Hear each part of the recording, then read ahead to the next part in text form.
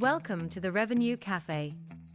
The Revenue Café podcast is brought to you by Breadcrumbs, the revenue acceleration platform. In each episode, we will bring you interesting conversations on all things sales, marketing, and CX related. The hope is we will help you along the path to revenue acceleration and entertain you along the way. Hi, everyone. Welcome to another episode of the Revenue Café. This week, I'm on my own. Joe Eicher is unable to join, but I am privileged enough to have Brad Cohen, CMO of Aspiritech, join me for an interesting chat, again, on all things go-to-market, sales, marketing, CS, the challenges of being an executive with those responsibilities. Brad, welcome to the Revenue Café, and thanks for joining. Hi, Gary. Thanks for having me. Brad, so maybe just to give the listeners some context, you can give us a little bit of an intro into you and into Aspiritech and what you guys are all about. Sure. I'll start with Aspiritech and then sort of tell you how I got to the place. Aspiritech was founded 13 years ago by Brenda and Moshe Weitzberg, the parents of an adult son on the autism spectrum. And their son, Oran, is a very capable young man, but he was always placed into jobs that really highlighted his weaknesses.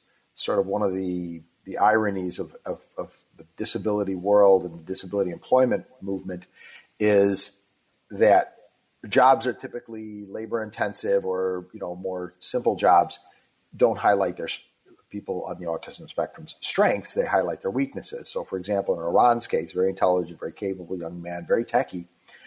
So bagging groceries is just a lousy fit. Social interactions, taking direction from a person are really not, definitely not his forte. So they theorized, after reading about a company in Denmark that was training autistic adults to test software, they thought they'd give it a go. The reason that it's a perfect fit is autism presents typically with people that have a very high degree of focus, attention to detail, and the ability to do a repetitive task without loss of concentration. Well, that defines QA testing. So the match was perfect.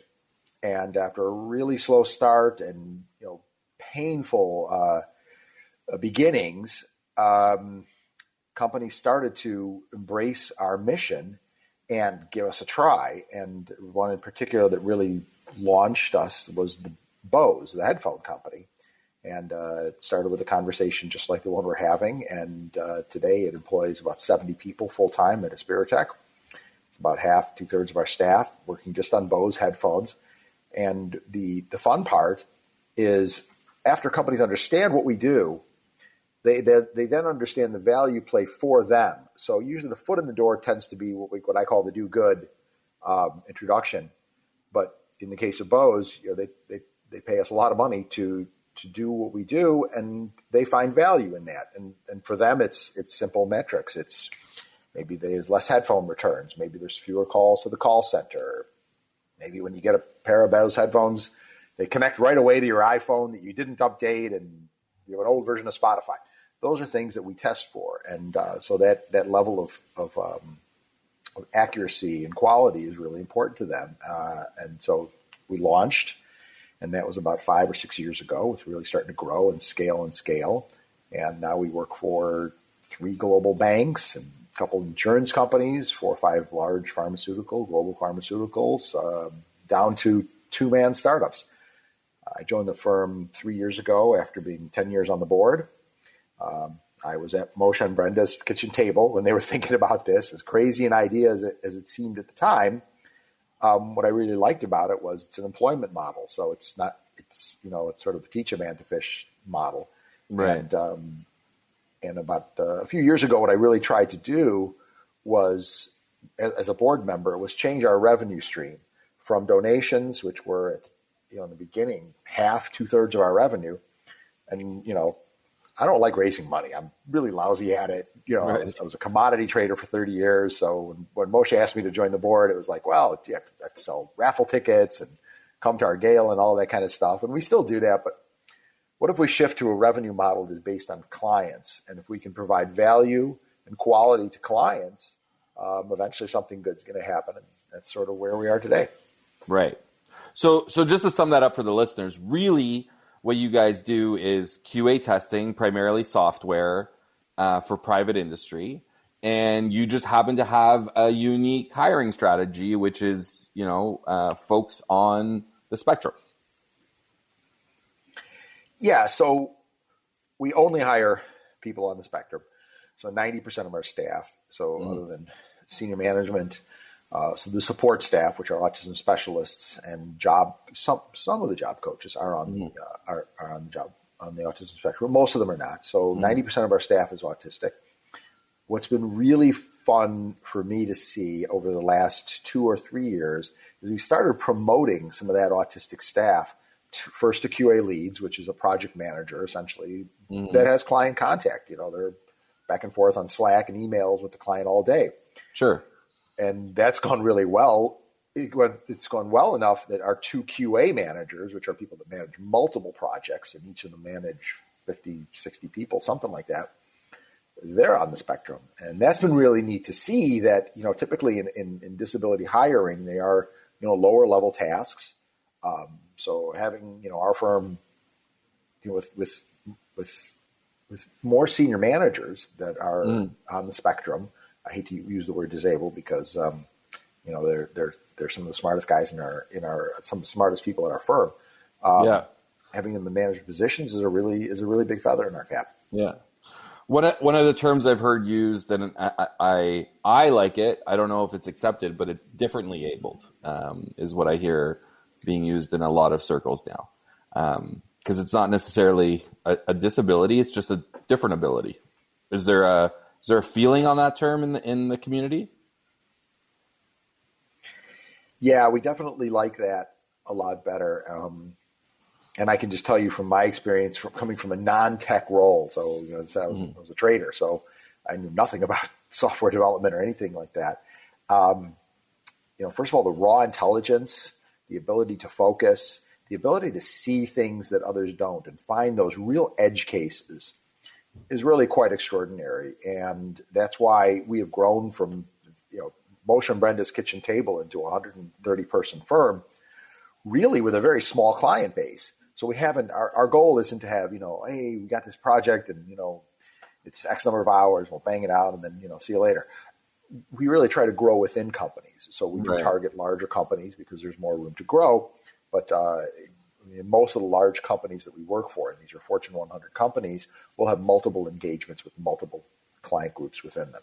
Right.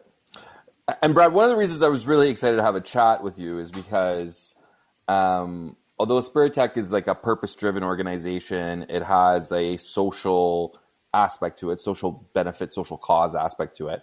It's still a business, right? And the goal is to grow a profitable business that can help with that social mandate.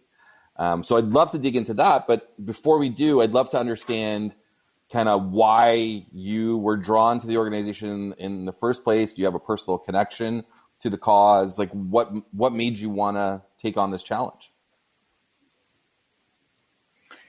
Yeah, I do. Moshe, the founder along with his wife, was my kid's math tutor in high school. So the guy was at our kitchen table a lot. And Moshe is a magical guy. He's brilliant. He's a PhD in chemistry and pharmaceutical chemistry and something like that. He worked at Abbott for 20 years developing drugs. And he has a magical way about him. He teaches people how to learn, not necessarily how to kind of get through your homework or get through your day. And, he really became part of our family. And a lot of good things happened to my kids because of his help. And so when he asked me to be on his board, because I always knew he had an autistic son, we were family friends. Mm-hmm. I loved the idea because I volunteered for other boards, mostly educational kind of things. But I love this, this whole concept of employment models. And what you mentioned earlier is, we do have a mission and we are a not-for-profit, but it's very quantifiable. It's 7% of our revenue comes from donations. That's it. 93 is from client revenue and checks we get in the mail. That donation piece really goes to the mission part of our work. So it helps with what we call SUO, which is stepping up and out programs. that is Monday night is coding club, and Tuesday is game night, and Wednesday is movie night, and on the weekends we have a bus, pizza, go to a ball game, go to a park. Last Sunday we had a big barbecue and a picnic in the park. Mm-hmm. Those social programs are key to the employees' satisfaction with their job, because it creates a social environment that is many times lacking in the autistic world. So it's kind of a place to call home. And I think that really translates, and we can certainly quantify it in an incredibly low turnover rate. One of the things that I think our clients really appreciate is many times our QA testers are on projects longer than the people where they're working for, because QA is not a job that people tend to keep for a really long time, and tech people kind of move around a lot. But we're still there, and we know the product. That's where we really thrive, when we become the subject matter expert. Cool. So, commodities trader background, I think you said 20 years doing that. And now you're, a sales-driven chief marketing officer, right? So you got the messaging, the positioning, the promotion stuff, and you're on the phone with, current customers and potential customers, trying to win them or trying to expand. Tell me about that transition. Like, that must have been a learning curve. Yeah. I mean, I have sort of two learning curves. One is the technical aspect of it. So I've taken the ISCQB course to learn about QA testing, and I think I understood a little bit. I'm an older guy, so the tech is not quite as natural to me as it is to many of our younger staff members. I knew I just wanted to do this, and I was doing the business development as a board member for so long. And when I really jumped off the board and joined the company, it was really like, okay, uncle, I cannot do this and have a day job. That's my day job. And I was at a point in my career where I was ready to, sort of semi-retire and do something where I get a lot more satisfaction. Commodity trading was great. I was 30 years just down the street here at the Mercantile Exchange, and I loved it. It was fantastic. But I was ready to do something where I could really sink my teeth into sort of solving a problem. And disability employment is a huge problem. And we train people that aren't previously educated in software development or anything like that. We take people that have any background. Our training program is very robust. Pre-COVID, it was a week of classroom style training, and then 2 weeks of job shadowing, and the whole time there's a great support system. So, we're training people to do a job, and as long as they're good at their job, we can bill for that. And that's where, sort of the full circle really makes sense to me. So I really, as you can tell, I really love what I do. Right. To answer your question a little more directly about there's multiple paths, there's multiple sort of feet in the door. One is through just a direct relationship with the QA manager. They have a need. Outsourced QA is very common. Either you hire a local firm, a US-based firm, and it's very expensive, or you hire a firm overseas and it's a lot cheaper, and of course the quality is the same. So we fit in between those two buckets. So that's the direct relationship. And then the indirect relationship with a company will be through their corporate social responsibility, through the diversity inclusion programs, and most recently through what's called diverse supplier initiatives. So many big companies are saying, we want to spend X, 2-3% of our spend on diverse suppliers. And those could be women-owned businesses, minority-owned businesses, disabled vets, things like that. And that's fantastic because they're spending their money on things they need to buy anyways. Mm-hmm. We're a little bit of a different twist because those tend to be folks who will clean up an office or make shirts or, make items using disabled people. We're in technology. I mean, the spend on QA is a whole lot bigger than the spend on, mugs swag. that say a bank's name on. Yeah. Swag. Yeah. That's cool. Just to, dig a little deeper, were there any kind of aspects of your previous, incarnation as a commodities trader that you feel have been, a help to you as you take on this, revenue-focused marketing role? Yeah, that's interesting. I do. I think that being a commodity trader, at least the way I always viewed commodity trading and just trading in general, is there's no particular reason for the price of Apple to be up today and down tomorrow, right? Sure. It's all about emotion. It's about sort of looking at the whole spectrum of things. Sometimes there are fundamental reasons for things to be better or worse for, whatever Apple. They don't sell as many phones or they sell more. But generally speaking, there's a lot more emotion involved. So what I try to do on my sales calls is think about what are the pain points for this person.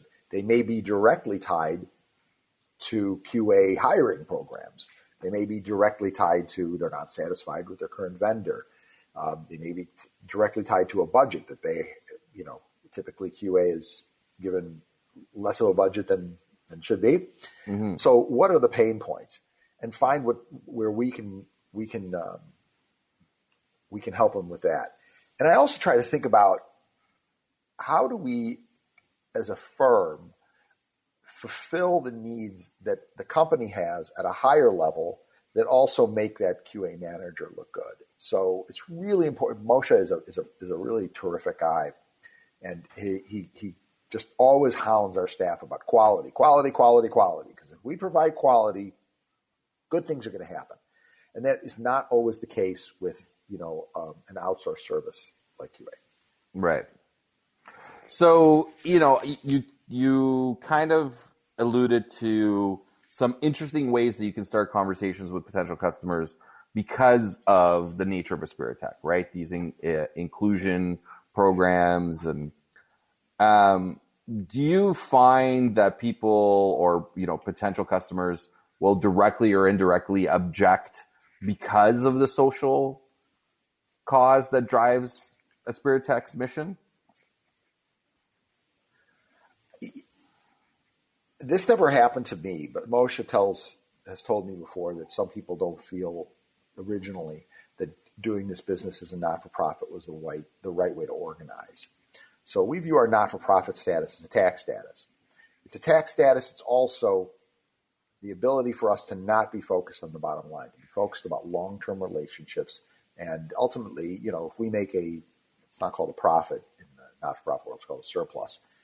If we make a surplus, most of that money goes back to our employees in the form of Christmas bonuses or capital for, new training or new equipment or new furniture or whatever. Yeah.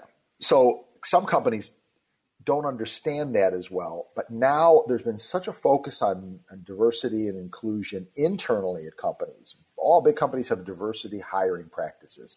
And originally diversity meant a balance between male and female, sort of leveling that playing field. Then it went to ethnic backgrounds and racial backgrounds, level that playing field, which, please do.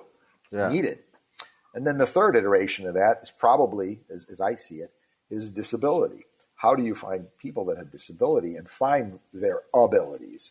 In the case of us, it's the talent to test software. Yeah. And when companies embrace that and they can fulfill their mission of trying to do good, and it's a funny thing. Some of our clients will post and put all over the place that they're using us, and some, like Bose, barely says a peep. They're a private company. They have their own, advertising stream, whatever. Great. Some use the not-for-profit and do good part as something they want to, advertise and promote, and some don't. It's good to us either way. Right. So, I have a background in technology and SaaS, and, a lot of those companies are focused for a very long time on growth, rapid growth, making that top line look great. And, it's all about using technology to, be able to scale, find repeatable processes. It sounds like, your world is more kind of boutique, right? Like small number of customers, you have a land and expand strategy with them. Obviously, you always want more customers, but it's probably, a low volume, high touch type of model. Are those assumptions correct in terms of how you guys go about trying to grow the business? Yeah. In fact, I'm really focused on some of the things that I'm just frustrated at myself over is we work for some giant companies. We work for JP Morgan, and Goldman Sachs, and 3 global pharmaceutical companies. And I think about, well, their QA spend is got like 5 more zeros on it. Right. How do we become a bigger part of that? And that's very challenging. Where we really find success, and I will use one of the names of the companies I can use, is Astellas. It's a pharmaceutical company that's headquartered overseas, but they have a big presence here in the U.S. in Glenview, Illinois, very close to our office. And there's one person in particular, Stacy Stone, who has been a tremendous advocate for us internally. We've done lunch and learns where it's through their diversity inclusion program to talk about our hiring practices, because we want to, we're sort of spreading the gospel here. If a company asks us best practices for hiring folks on the spectrum, we tell them everything we know, and we want to support that. And, they can call our staff and say, hey, we're having trouble with this. What do you look for? Things like that. We want to do that. So if we get an advocate internally and they're at a level where they can have, some effect and people will listen, then we're golden. And finding that advocate can be very challenging, because if it's just purely an arm's length relationship where it's, we have a task, do the task, and that's it, then it's really hard to shine on a long-term basis. Mm-hmm. So how do you overcome that challenge? Is it just like, constantly calling into the organization, trying to deepen those relationships? What are some of the strategies or tactics? I'm really using LinkedIn a lot, and I have a person who helps me with all the advertising, all the posting, because there's a creative element to them that I'm super not capable of doing. Mm-hmm. Getting in front of people, and what we do is we actually use some strategies to see what's working, and we focus on pharmaceuticals this month, and we're doing that. So we're posting to all kinds of people that have pharmaceutical jobs or jobs at a pharmaceutical. And we're focusing on 2 groups. Some is the people that are directly in QA, so that need our services, and some are in the corporate social responsibility, the diversity inclusion, or the diverse hiring programs. And many of these companies have a lot of people with those names in the title. Sure. So at a big company, it could be a couple of hundred people. So we hope we're preaching to the choir. So I really focus on that. But ultimately, COVID's been really hard for me because I want to meet people. Mm-hmm. I want to go to conferences and do panel groups. And, Zoom is great. And, these different web tools are great. But where it's challenging for what I do is I belong to a few clubs here in Chicago, and they'll have a presentation by the CEO of this or the whatever, senior leadership of that. At the end of all these conferences, you can always find a way to get to the front of the line. Yeah. And when I introduce myself, I work for a not-for-profit. It's an employment, it's an employment hiring program, and I'm not asking for money. You get a conversation going. And I think that that's one thing we've been asked many times and we've looked into. Should we be a for-profit business? Should we become Adobe, a disability-owned business enterprise, or turn into a B Corp? Because, we could scale. We could get capital, which we don't have. Mm. And I always come back to the simple fact that if when I'm reaching my hand out to shake somebody's hand and I say we're a not-for-profit, it takes it all down a level in terms of comfort. And they're at least going to listen to my 1-minute pitch. Right. Yeah. So I get just to dig in a little deeper there, right? And there's all these different options in terms of structure. This choice to be a not-for-profit, I get it in terms of removing barriers to conversation. And since it's a lot of virtual handshakes now post-COVID and real handshakes before, getting that barrier down so you can have the conversation is a great advantage. But ultimately, at the end of the day, what's the goal then, right? So for-profit companies is return maximum value to their shareholders, increase that top line and take as much to the bottom line as possible. With Aspiritech, is it, employ 300 people by 2022, employ 1,000 people by 2025? What's the goal? You just you must have seen our business plan. That's our goal. Now, it took a pause, and COVID was very hard for us. 2020, our revenues were up 18%. So that doesn't sound hard. It was. Many of our clients, we had, 3 clients just poof off the face of the earth because they were in travel-related businesses. So, they weren't developing any more software. And then we had some companies that really dumped a lot on us because we were already an outsourced solution. 2021 will be likely our first down year. Now, that's from a pretty high point, so we're pretty comfortable with it. And it won't be very much. It'll be a few points. The reason is, and I sound like a cliche, it's the chip shortage, because many of our clients are having chip shortages. And if they can't develop new products and send us, a couple of dozen of the new whatever, we can't test it. So that's been challenging, particularly in March and April. We had some, pretty significant hits to revenue. We're frustrated, but we know our client is more frustrated. They're the ones that have bigger budget issues, or have more significant issues. That's going to get resolved. Our goal, we're not for profit. We do need to make a surplus every year because every year we need more capital requirements. But our goal is one thing. It's quality employment for people on the autism spectrum, and that doesn't have a number attached to us. So our previous growth was 20 to 40% a year. Obviously, that has to level out because from really low numbers, it's pretty easy to double.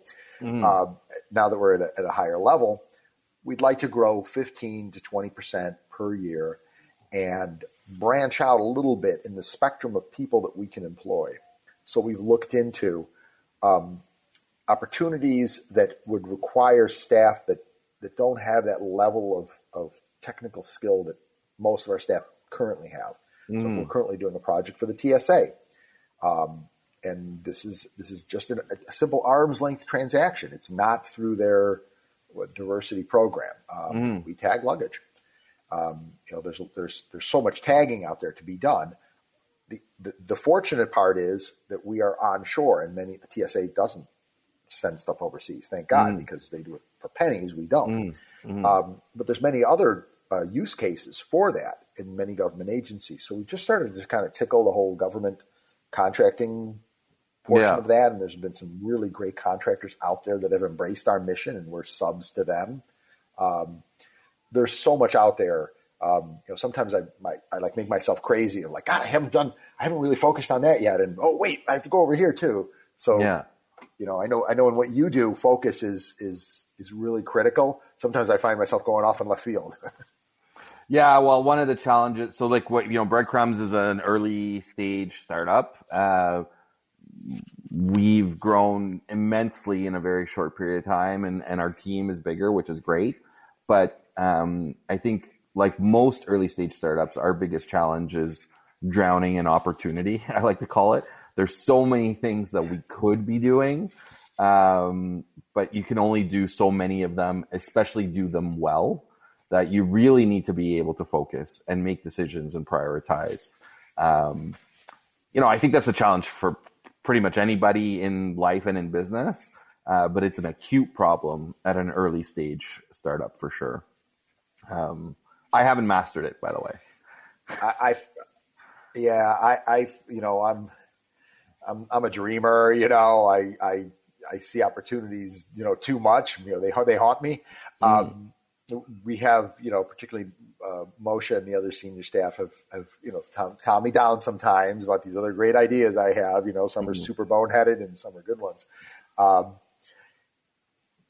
We have tried to hone in on what makes a great client. And, there have been clients that we end the engagement because it's just not working, because they're just not suited to what we do.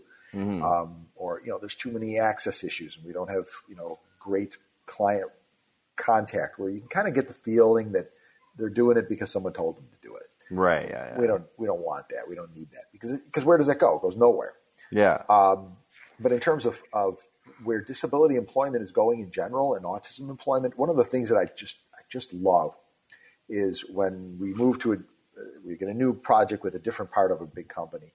And before I bring on the client for a client call with our staff that is autistic, so the leads and the job job coaches that, when they start talking turkey and what we actually, the requirements of the job are, I preface the call and I say, listen, just so you know, this staff member is speaks a little bit slowly.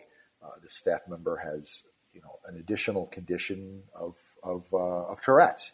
So please don't be offended if he, he scoffs or he makes a noise that is different. Don't interpret that wrong. And so many people on the other side of that call are like, wow, thank you told me, I never knew.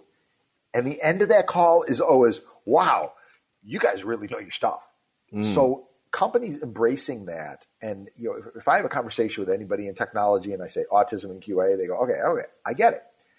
That is something that didn't happen 10 years ago. And the world, I like to say this, and some people will disagree. The world's nicer now. And more people are understanding and trying to understand the value to not just society, but to the individual and the satisfaction you get internally for working with people that, they're having a harder time. It's pretty great. Yeah, no, for sure. Again, it's one of the reasons why I really wanted to have this conversation. I think legitimately purpose-driven organizations are far and few between. And when we had our initial conversation, I felt the genuineness of your passion and really wanted to have this chat. I do agree with you that the world is nicer.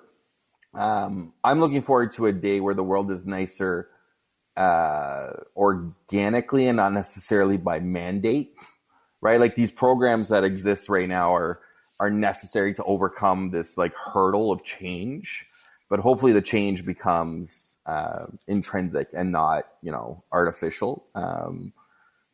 I don't know if that's the right term, artificial, but you know what I mean? Like mandated. Because like it's really just making people realize that like everyone has value to bring to the table. It just may not be packaged identically. Well, I think there's so much more knowledge around it. The terms used when I was a kid for someone that had special needs were really, they were lousy, they were mean and all those things.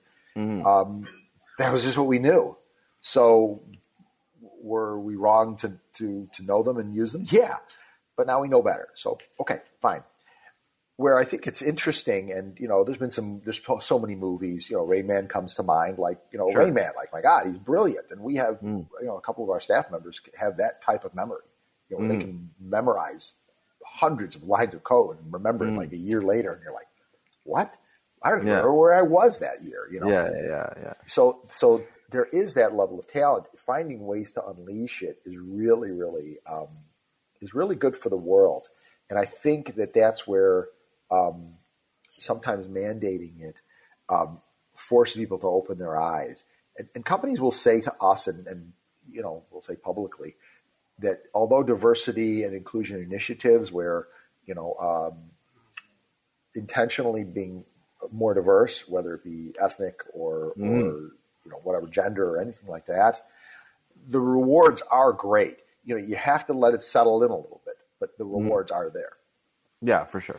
I agree with that. Just to kind of bring it back a little bit to, the title of the podcast, Revenue Café. It would be interesting to hear kind of some of your particular kind of acute challenges that you faced as you transitioned into this marketing sales role, and what you've learned along the way. Like, how have you overcome them? What are things that maybe you're still struggling with and are trying to figure out? Yeah.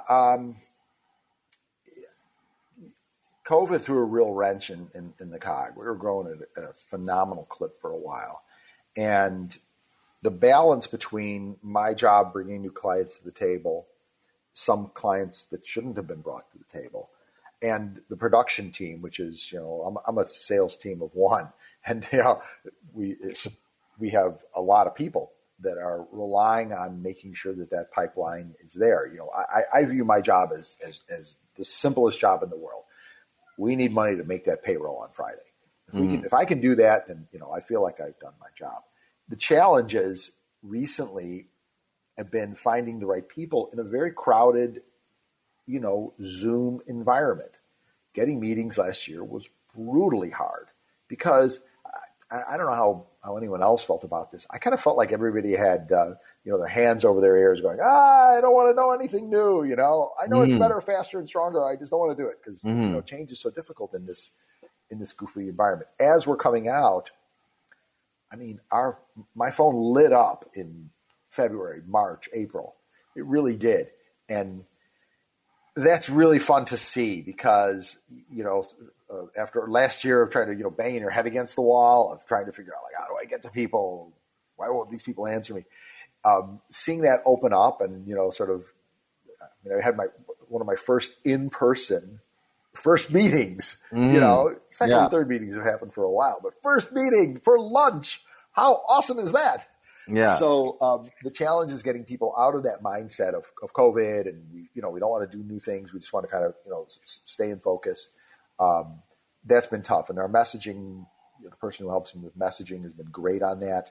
I always wonder: is my foot in the door better service for a better price, or is my foot in the door? Let me talk about diversity and inclusion first, and then show you the value prop on the service side. I haven't figured that out yet. Yeah, and it's probably not a clear-cut answer. It probably depends on what organization, what person in that organization, what do they truly value. But realizing that those are the two kind of key angles, that probably puts you at an advantage already. I definitely agree about the challenges related to COVID. It's always a challenge. People fear change. Change is hard. And then I think, during this COVID situation, I think people's brains kind of went haywire.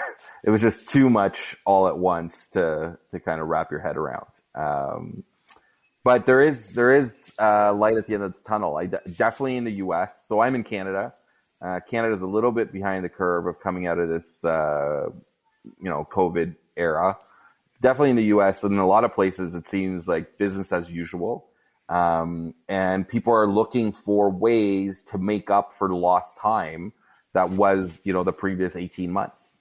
And that's one of the things that we're trying to figure out at Breadcrumbs is how do we capitalize on this like pent up demand for products and services in general. And again, don't have the answer to that. We have lots of questions, not necessarily all the answers, but we're definitely working to figure that out. I think one of the things that has been, I'm not going to say good because the jury's still out on the effects of COVID. And, we all see things and, I don't know about anyone else, but I'm shaking my head going like, seriously, how is this better? This year hasn't been better for anything, What I think it does serve, at least in Aspiritech's, our tailwinds we have a few. Tailwind one is diversity, inclusion, corporate social responsibility are definitely bigger headlines, and that will continue. Companies are now saying we want to spend X on diverse suppliers, or more open to the idea. Second of all, outsourcing has become much more prevalent during COVID because everyone's at home anyways. So even with our clients that require, used to require very specialized security on their projects. So I'm in a building in Chicago. And it's a very secure building. There's a doorman and there's key cards and all this stuff. And some of our clients require a key card to actually get in the room where the computer sits to do their work. Fine. Obviously, that all went out the door when we went home. So we've broken a few barriers down there. And then additionally, the barrier of outsourcing, because we all sort of got outsourced when you're at home. Doing things on Zoom and emails and access, so a lot of those barriers have broken down. I'm really pretty pumped about where I think our business is going. Our challenges, I think, for the next few months, the challenge is finding the right clients and bringing them on board. I think our challenges later on are going to be, how do we scale this business?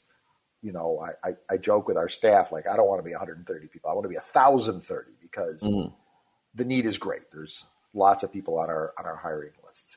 Yeah. But I think scaling that, developing training programs that are more efficient, and developing the support staff that is, we have a phenomenal support staff that really kind of keeps, the wheels on the bus. But developing that at scale is where I think it's going to be tough for us. For sure. Well, listen, I think the mission's amazing. I think the goal is awesome. And, from our previous conversation, just want to reiterate, you have a supporter in me and in Breadcrumbs. Any way we can help. On that note, for our listeners, is there any kind of parting thought or call to action you want to leave with them? Sure. Aspiritech. Think about Aspiritech and other diverse suppliers in where you spend your money. Whether it's the T-shirts you buy, you can buy from Spectrum Designs, this awesome autistic company in New York that makes great shirts and swag and brownies and such, to Aspiritech that can test your software. Why not spend your money wisely with companies that are doing good? Give a try. If it doesn't work, okay, no harm in trying. But if the world thinks about how they spend their money, that is not only just the pure dollars per hour or whatever the metric you're trying to. Sometimes, what I'll tell clients is, please give us a pilot project where you can really define and measure the success. Because I really want you to see that this works for you, because this isn't just about we sold this project and it's X dollars and we'll get through it. Mm. Figure out a way so that you can see our value. And if we can have someone understand that, that's really helpful. So, I say to your audience, I appreciate you hearing our story. I really love what I do, and diverse suppliers, all kinds of things you can get with diverse suppliers. Doing good with dollars you spend is really satisfying. Awesome, Brad. And if anybody wants to get in touch with you, what's the best way? Brad C. So Brad Cohen, Brad C. at Aspiritech, aspiritech.org, or not-for-profit. Awesome. Brad, thank you so much for your time and for sharing the interesting story that you shared with us. I can't thank you enough and wish you the best of luck. To our listeners, thanks for joining in on another episode of the Revenue Café. Stay tuned. More to come with other interesting marketing, sales, and CS leaders and interesting organizations. I appreciate you listening as always, and we'll see you soon. Thanks for listening to the full episode. Make sure you subscribe to social media links below. For more detailed info about what we do, take a look at breadcrumbs.io.